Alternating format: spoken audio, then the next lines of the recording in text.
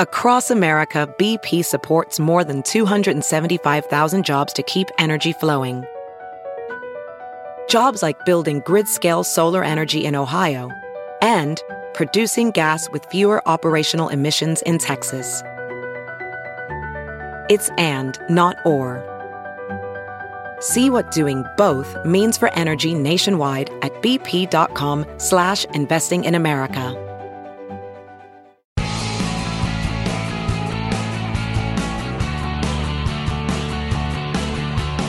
This is Bill Press and Friends on the District Productive Network. Hey, it's Bill Press. You know, we put out our daily podcast for you every day, and if you've been listening, you know that daily podcast condenses the whole 2-hour live show down to just 40 minutes, which is good, but that means we usually can only give you a small piece of each guest's interview, and some of the terrific content from those guests just gets left on the cutting room floor. Well, not anymore. Our new weekly podcast called Extended Play features a full, unedited interview with one of our favorite guests from the previous week. We're doing that because the Bill Press shows where top newsmakers start their day, and we want to make sure you can enjoy as much of that as possible. Extended Play starts right now. President Trump out in Ypsilanti, Michigan yesterday with a big announcement on cafe standards. And, of course, the good congressman from Michigan's 5th Congressional District, Congressman Dan Kildee, invited to fly out with the president. That's what the president always done that. He invites some members of the delegation to fly on Air Force One with him. Oh, wow. What an honor. And be introduced. And not so fast, Bill. Somehow. They left you behind at Andrews Air Force Base. I was not on the passenger manifest somehow. So maybe it was the weight restrictions. I don't know. Yeah, but I've lost a few. There you go. So, tell us about this not cutting yet, but saying we're going to review the cafe standards. Something President Obama, with the support of the auto industry, put in place in 2012, and so we can't make fuel-efficient cars. Is that the problem? No, the real problem here is that the industry itself has acknowledged that it was moved toward fuel efficiency by the CAFE standards, that it was moved toward innovation. Better cars, Better right? cars that customers want. I mean, the industry itself has really succeeded during the period since CAFE standards have been put in place. Right. We're selling more cars than ever before, and better cars. So the details matter. What the standards are matter. Is, for me, the concern that I have is that, like everything else, he is going to put short-term profits ahead of everything else, including our obligation to the planet and to one another and to generations to come. I mean, I can be rational about it, but one thing we know for sure, as long as the industry is always being pushed to innovate, it will innovate. When we take away that obligation, it won't. Right. And the other thing that gets me, if we can, at that statement by the president to the auto workers yesterday, where here's why I'm doing this. Let's let Donald Trump speak. We're going to work on the CAFE standards so you can make cars in America again. We're going to help the companies, and they're going to help you. That statement, so you can make cars in America again, ignoring the fact that the auto industry might have died were it not for President Obama in 2009. That's why we're making cars in America. Yeah, because nothing that this guy had anything to do with. For at least a moment, we had an industrial policy that supported American manufacturers. Now, if Donald Trump really wanted to do something to help us make cars in America, we would renegotiate parts of NAFTA, like regarding the rules of origin that allow foreign products to come into the 3 countries within NAFTA, including Mexico, that are made elsewhere. 62.5% of a vehicle has to be made in the 3 countries in order for it to be treated as a domestic produced vehicle. Fix that. But don't take away this, I think, there's a poetic convergence that CAFE provides. Industry can grow because it is innovating around fuel efficiency, and that's what happened. And to sort of say, okay, well, that isn't really what happened. We're going to change things so that we can go back to a time and place where we were actually losing market share. You know, It just doesn't make sense. So ignoring the fact that we are making more cars and better cars and selling more cars and we're moving toward fuel efficiency, the other thing I thought the president totally ignored yesterday is he was talking to a group of union auto workers. Right. We're making those better cars because we've got a great union force of auto workers who've been doing that for years. They know what they're doing, and we wouldn't be there without them. Yeah, and support those workers. And how much support are they going to get from this administration That's the real and this problem. Congress? Don't put those workers in a position where they have to compete against sub-minimum wages in other parts of the world. Now, the president talks about trade, but the details really do matter on this. And, obviously I had some differences with President Obama when it came to some specific areas of trade. Sure. But, the problem, of course, is these auto workers have heard it before. He's promising a lot, but what he's suggesting in terms of policy really does not help. It doesn't work it doesn't work to the advantage of those very workers. Now, I have to tell you, Congressman, I don't know what the rest of your schedule is today, but you could appear on 25 different media outlets today, including ABC, CBS, and NBC, and I bet you the Bill Press Show is the only place where that Peter and anybody would wish you a happy Great Lakes Day. I appreciate that. And, as I walked in, Peter wished me happy Great Lakes Day. There you are. See, we're on it. We know it. We care. What did you get me for Great Lakes? Well, I'll tell you what Donald Trump got you. In his budget, he is cutting any funding to restore the Great Lakes. Yeah. Well, he's only cutting 97% of the program. Oh, okay. Well, so why are you such a pessimist about it? I know. And I it's think a negotiation, apparently. We'll start with a 97% cut. Is it really 97%? 97% Like, cut. honestly, that's just insulting. So it's a $300 million program that he proposes go to $10 million. Yeah. By the way, it's the same thing with the Chesapeake Bay project. Chesapeake Bay, Puget Sound. This is really about whether we're going to protect our lakes and streams. And tell us about the Great Lakes project. So the Great Lakes Restoration Initiative has done an incredible amount of work in restoring the lakes. For a long time, we saw the lakes decline. Remember, there was this notion that Lake Erie was dead at one point in time. Right. It's back to life again. And the other lakes have gone through similar struggles. And it is nutrients. This is a way to get at nutrient runoff, getting into the lakes, creating all sorts of problems, algal blooms. We saw what happened in Toledo with the drinking water. Mm-hmm. This gets at that. Invasive species. We have this terrible problem with Asian carp that could end up really being a destructive force with the lakes. Our efforts to prevent and curtail the promulgation of invasive species and even invasive plant species that ring the lake shore, protecting the fishery. It is another one of those instances where not only do we protect the lakes for the future, for future generations, their natural beauty, but it's an economic strength. 40 million people derive their life and livelihood from the Great Lakes. Wow. 40 million people. Wow. So the idea that we would put at risk. Again, you can see the same thing, Puget Sound, Chesapeake Bay. Right. I mean, the local economies just depend on those resources. But this is a tourism, fishing, crabbing, climbing, everything. This is short term versus any kind of intermediate or long term. And this is part of a budget which cuts State Department 28%, EPA 31%. I mean, you go down the board. Everything is cut but the Pentagon. All to fund a $54 billion increase, a 9% increase in our military buildup. And the interesting thing is, to do what? To do what? Yeah. To buy what? Is it to provide better pay for our military? No. Mm-hmm. To do what? To fund the purchase of very expensive military hardware, which will do what? I mean, no one can answer that question. Yeah, right. The Pentagon can't answer the question. These are apparently dollars that are going to go to the Pentagon, and they're going to have a really big problem figuring out what to do with the additional $54 billion in a way that makes us safer. Right. More nuclear weapons? I mean, he already said, let's have an arms race. Maybe that's what he's referring to. No, it's an interesting dynamic because in this case, it's not the generals who are coming saying, we're really shorthanded on person power. I guess you can't say manpower anymore, and equipment, and we need this many battleships, and we need this many new bombers, and we need this new fighter plane or something.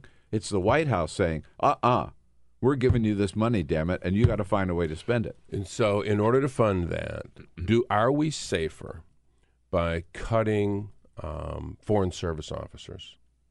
You know what? We have more Americans in military bands than we have foreign service officers. Whoa. In military bands. Now, I'm all for the military bands. I love it. Yeah, sure. I mean, give me some John Philip Sousa any day. Like at the Gridiron Dinner, we saw the Marine Band came in. They were President's terrific. own. They were terrific. Yeah. So I'm all for them. But let's not have a system of government that places such a low premium on face-to-face discussion with our neighbors around the world. And in exchange for that, we're just going to say, look, we're buying more weapons. We're not going to talk to you anymore.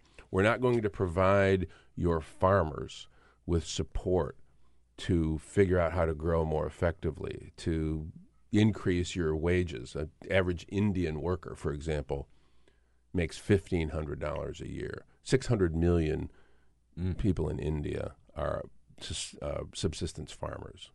A part of our diplomatic effort is to help those people lift themselves from that kind of abject poverty. That helps us around the world. That increases our standing, the credibility of the United States, the safety of the United States.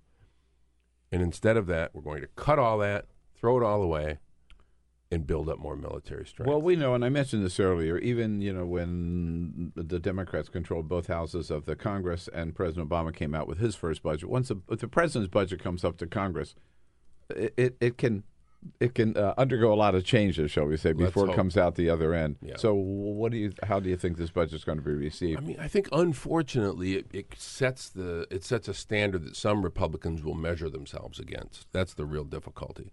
I think it won't be the budget that we work from, but of course the problem is we haven't done a budget really in years. Yeah, and so I'm just really concerned that this is directionally where the Republicans are going to see themselves going, because right now, so far, they are petrified of Donald J. Trump. They're petrified of being tweeted at by Donald J. Trump. Let's just put it on the table.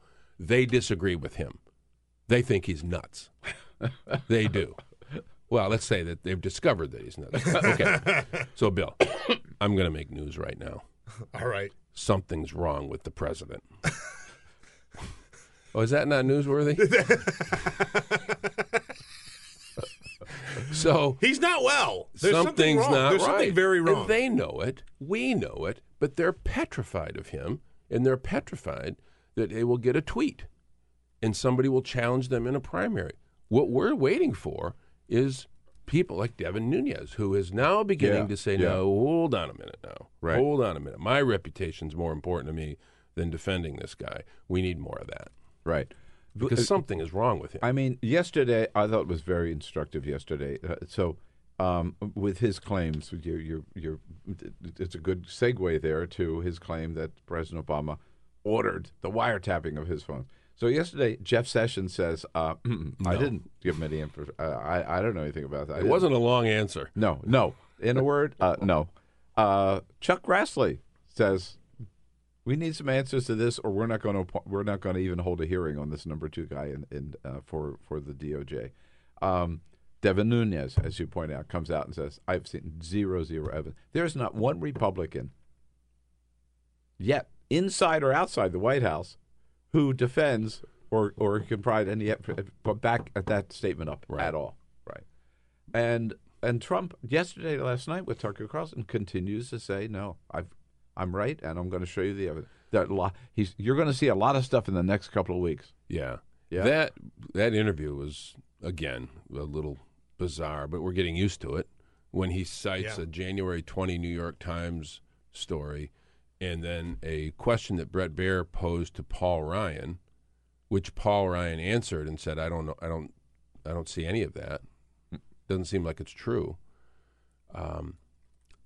Credibility at some point in this town or anywhere, I mean, it's not just Washington, but a person's word has to have some value.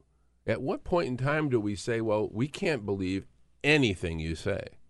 I mean, I'm kind of coming to that conclusion. I don't believe a word that comes out of his mouth. You're right. You're right. I mean, there is a certain amount of credibility. Wait a minute. The president always tells the truth, except when he's kidding.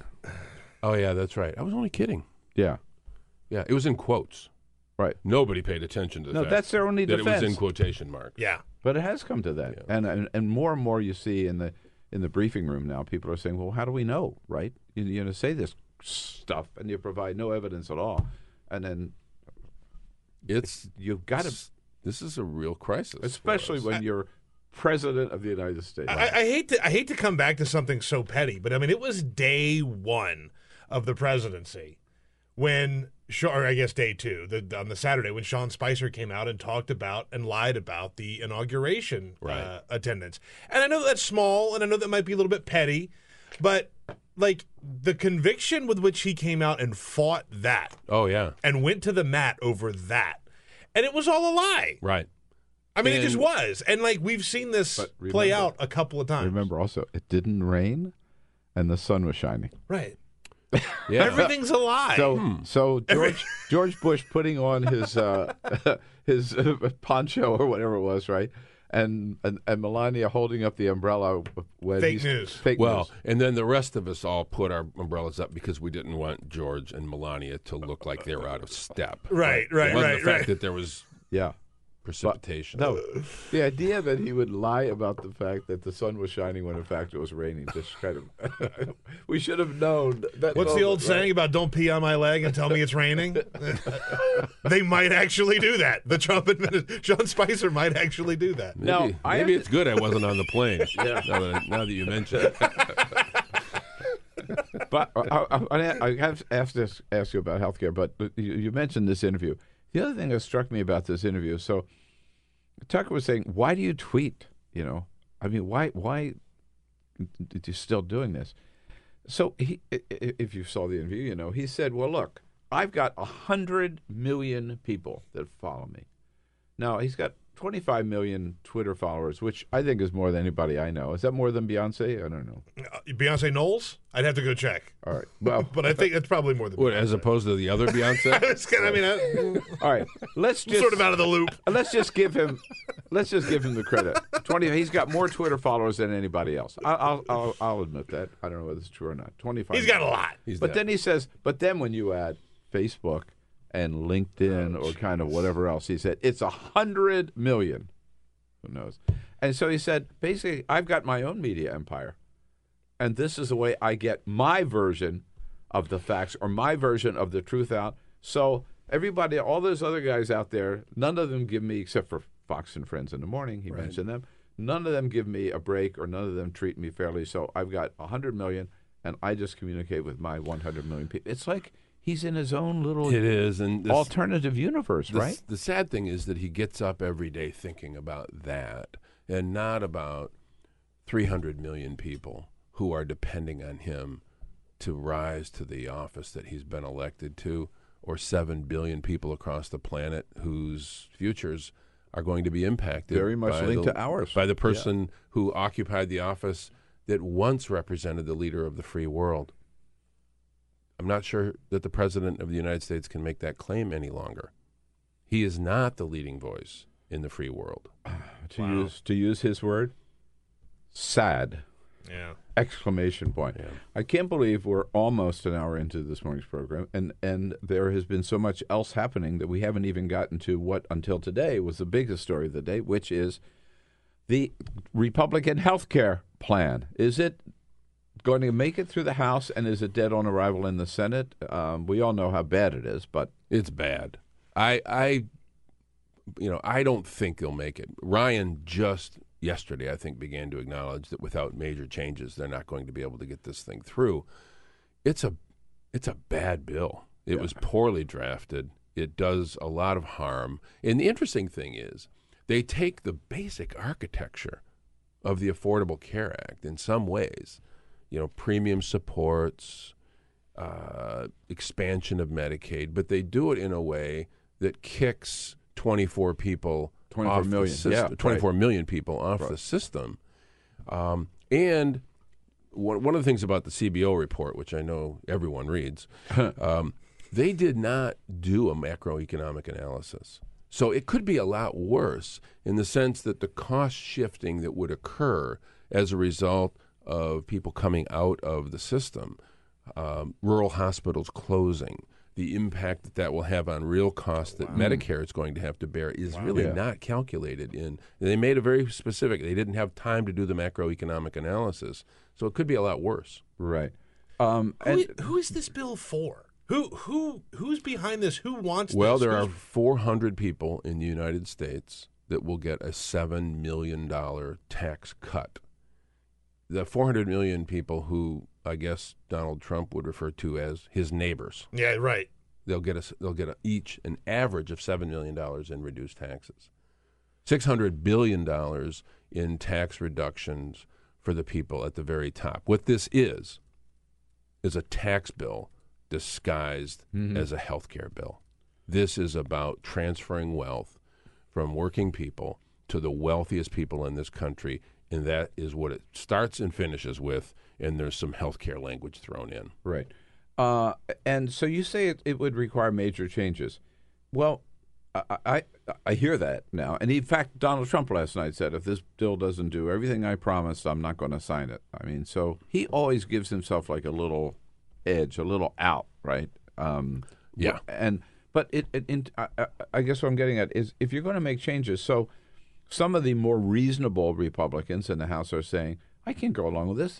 This guts Medicaid, like Ileana Ross-Layton says. My people in Florida, they depend on Medicaid, right? I can't go along with this. So do they change it to help people like her who think it goes too far, or do they change it to help people like in the Freedom Caucus who say this is still Obamacare light? It doesn't go far enough. So they've got themselves in a bind. Right. They are in a pickle, right? Yeah. Right in the middle. And I think they assumed that President Trump, would be able to push this through. And, of course, what he's doing right now is backing away from it. It's interesting.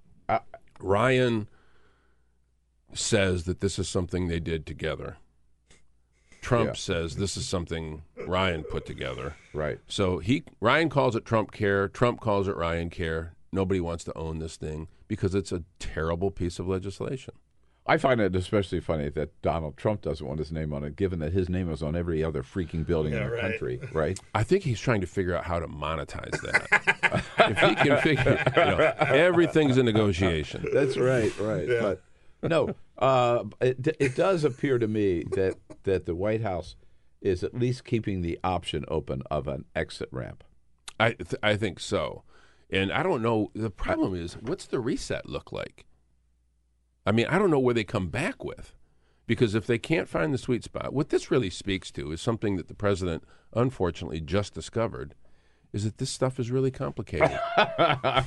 Who would have known? Yeah. Who could have possibly known? It's only 18%. Nobody knew. Nobody knew. Right. Nobody knew. My other big takeaway here is how much foresight Barack Obama had when he went down this path of health care reform. Because, as Bill has said, the Obamacare, the Affordable Care Act, is not perfect, needs to be tweaked, needs to be fixed. But the Republicans, they don't have a hand to play here. Their options are repeal it entirely. Right.